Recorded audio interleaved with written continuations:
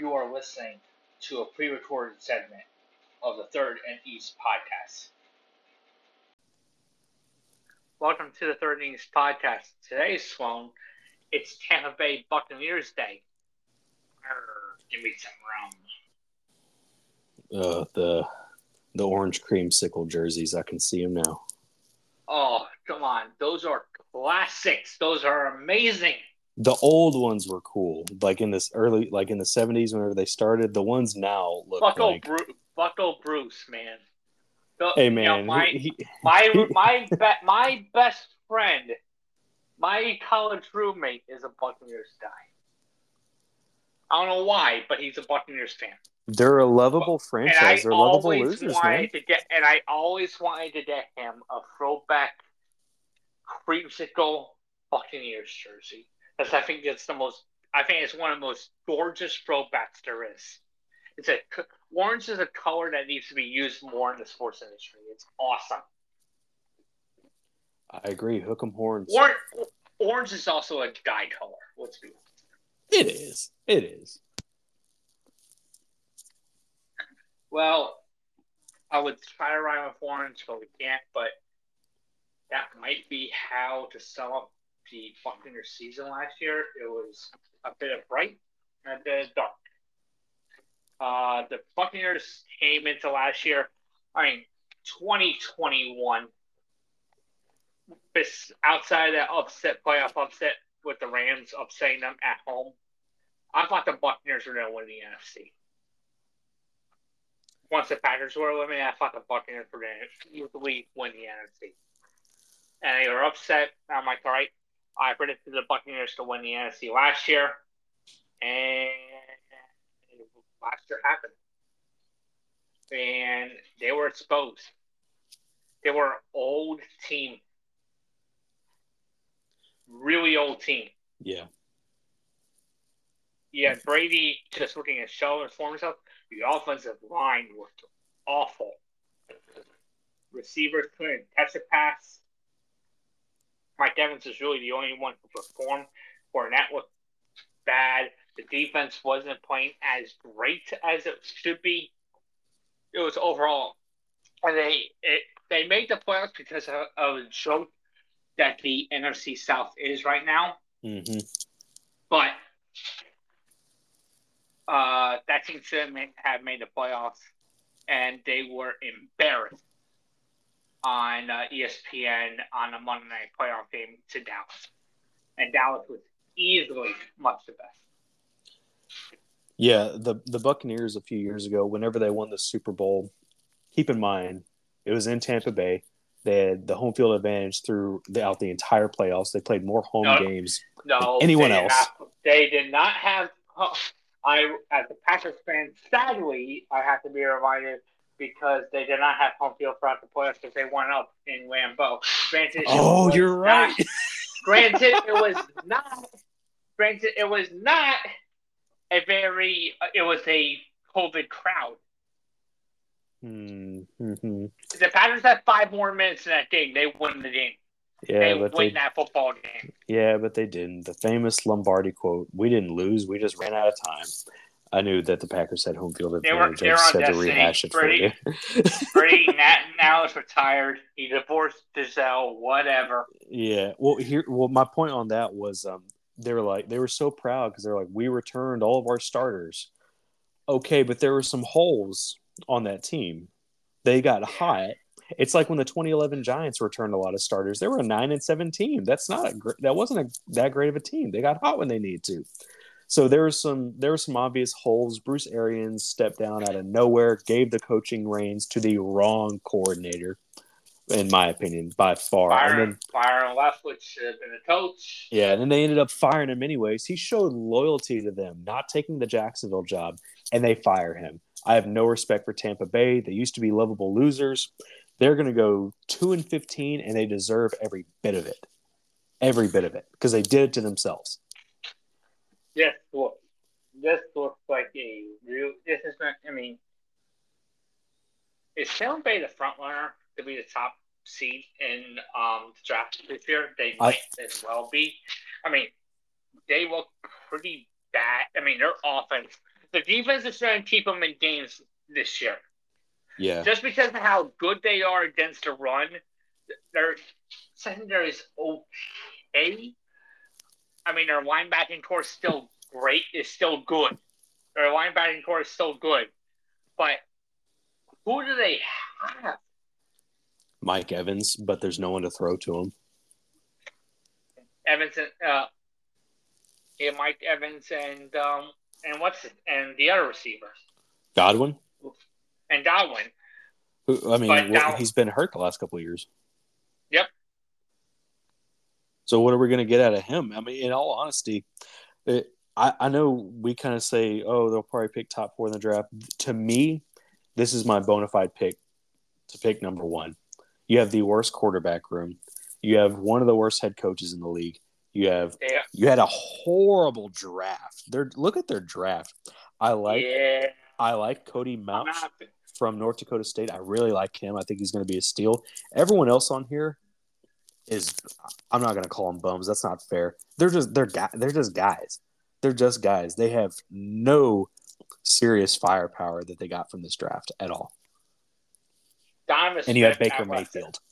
Donovan Smith, left tackle last year, absolutely sucked. I mean, he was awful. Cody Mauch will help fill that a little bit. Tristan Wirfs, he has to be healthy to be. Tristan Wirfs is such a key piece of that team. He has not been the same since he got that injury back a couple of seasons ago. He has not been the same tackle still. No.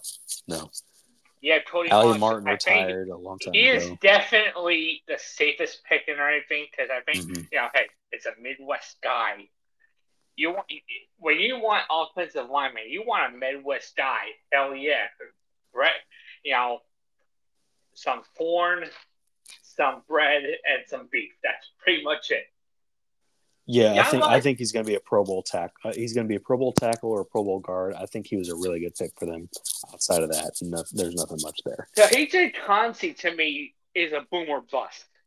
The guy has some project to him. He's really, really fast. Yes. And hey, the poor man's Aaron Donald in a way because he can play outside, he can play inside. But really fast defensive tackle. And speed size helps in the run game. Today's NFL, speed is everything at defensive tackle. Yes. I think I like this pick. I like that first round pick out of Pittsburgh for Tampa Bay. Any pick. I didn't like that one. I don't like their draft. But it's boom or bust. With that one, there's a high upside.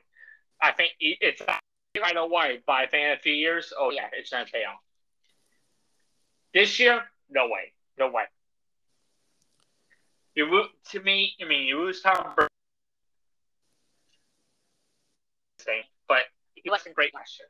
You lose Leonard Fournette, Julio Jones. This is a rebuild, and this is a team that is high fantasy for trading midseason and also firing Todd Bowles midseason. We'll see them do a complete overhaul. I wanted to give a shout out to Trey Palmer. They got him in the 6th round outside of Nebraska. I thought he had a solid year last year. He caught 6 passes a game, so I think there's a little bit of bright spot with him. But outside of that and what they have now, it all comes down to who's going to throw to these guys. Are you going to get Kyle Trask, who is a waste of a pick, in my opinion?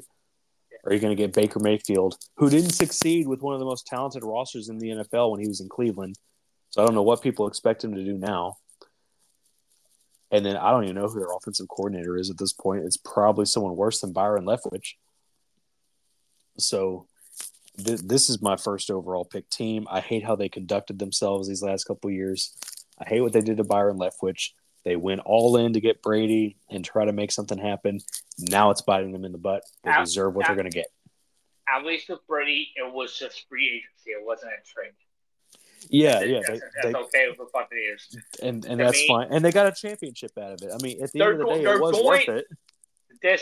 They will win some games because of how incompetent the NFC South is going to be this year. I think their linebacking core is and the receiving core is absolutely just, and their secondary, they're back. I mean, they're back. Their back seven's actually pretty solid. With their linebacking core and their secondary, it's actually pretty damn solid. The receiving core's on par, if not better than its top 10 in the league. It's everywhere else with offensive line, running back, defensive line, and quarterback. They're going to really struggle. But that's really going to be important. And I see them winning 3 to 5 games. Yeah, I mean, I was saying 2 to 3, so I mean, kind of the same thing. I've seen other predictions saying they're going to go 0-17, and again, that's hard to do. That's really hard to do. Hey, speaking of the Cream Cisco Bucs, was it 26 games in a row? Sorry, something crazy. Remember the Creamsicle Bucs? Wasn't it 26 games in a row? Yeah, 76 and 77 Bucs. Yeah, they went 0-14. They started out 0-12 the year after that. And do you want to know the reason why I remember that, Pat? Do you want to know the reason why I remember that? Why? You weren't alive. No. But here, I know I wasn't alive, but here's why. I wasn't alive. A few years ago, when young Sloan Moyle didn't have a beard but just had sideburns, he was approached by the swim coach of Angleton High School and said, "Hey, did you know we have water polo?" I said, "No, I didn't." He was like, "Well, we went 0-16 last year, but I think we're going to turn things around, and I need some guys that are in the off season who will show up and who will get a little dirty in the trenches when I need them to." And I was stupid enough to do it. And Pat, after going 0-16 our first year, we lost our first 10 games of the second year. So we started out 0-26 as well. And then we won.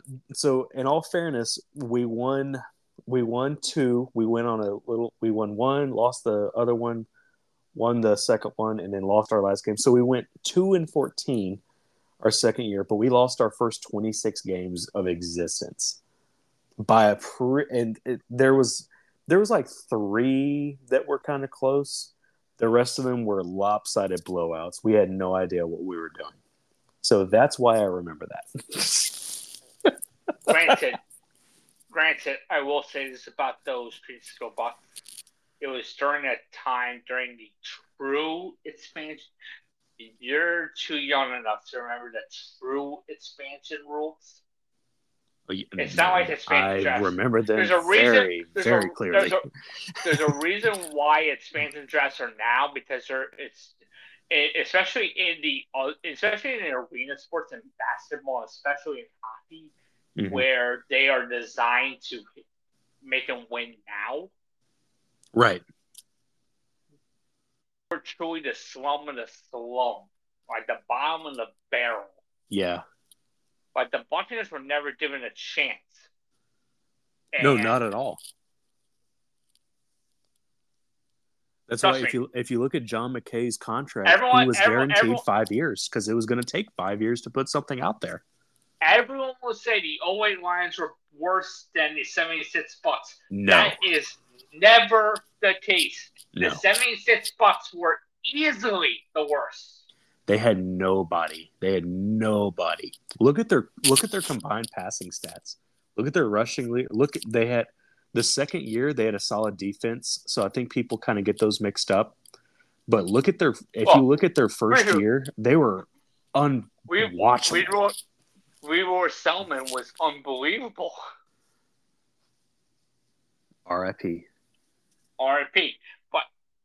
And also I'll give. Me and Sloan love defense. The 0-2 Bucs defense is top 5 in the NFL history, in my opinion. I agree. I think late 70s, early 80s Bucs were the best. Or some of the best. For the Hall of Famers that they produced, mm-hmm. will absolutely belong in a top 5 list. Yes, they were unbelievable. Yes, they should have won an NFC Championship with Tony Dungy when they were coach. He was the better coach than John Dooner. Hot take. Yeah. No, absolutely. And then he got fired for no reason. Yeah. I think Tony If you Dungy enjoyed got a this, raw deal in Tampa Bay.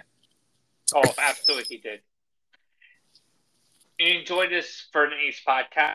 You enjoy the rest of the episodes of the other episodes and of your NFC North rivals, as well as the